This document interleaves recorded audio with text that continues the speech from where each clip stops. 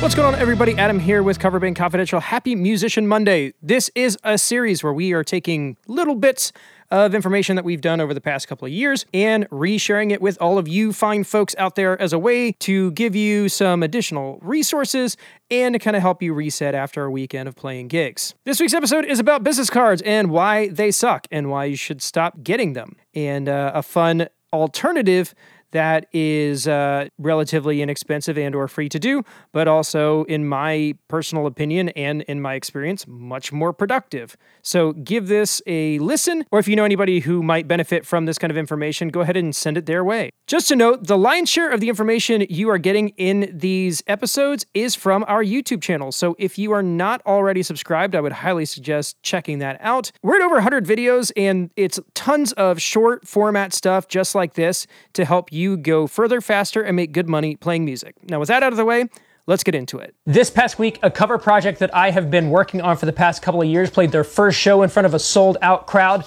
It was an awesome experience. We got some great footage, and hopefully we'll be booking that in the near future. One of the things I realized as the date approached is that I didn't have a lot of time or budget to get promotional materials before we got a chance to play. This was going to be a packed show in front of a couple hundred people, and I wanted to make sure that we made a good first impression and walked out of the door with good footage and a bunch of new followers. As a new band, the most important thing you can do is make it easy to find, follow, and keep up with you. And for this project, I decided to do something new. Due to the short turnaround, I set up social accounts on all the major platforms and put them on a free Linktree account. But instead of creating business cards or signage, I opted to create graphics with our QR code optimized for iPhones and iPads. I then sent those graphics to the other guys in the band and told them to set it as their phone lock screen. What this allowed us to do is to provide a single source to follow all of our social media accounts while also encouraging the audience to interact with us directly. So towards the end of the set, I said, listen, here's what you need to do. When our set is over, come see one of us. We've got a QR code on our phones and we can help you keep track of us so that if you want to come see us again, you can do that. Then once the set was over, we all went out into the crowd and in front of the venue, talked with people in the audience and showed them our phones to encourage them to check out our landing page. With this band concept, it was a bit of a younger crowd, and we were able to do this without any sort of friction and got a lot of immediate action on all of our channels. I can't tell you how many hundreds of business cards I have handed out only to get no follow-up or response from any of them. Business cards are an ineffective, inefficient way to get your information to your audience. I hope to never buy another box of business cards again. Moving forward, I think I'm going to do this with all of my other bands as well.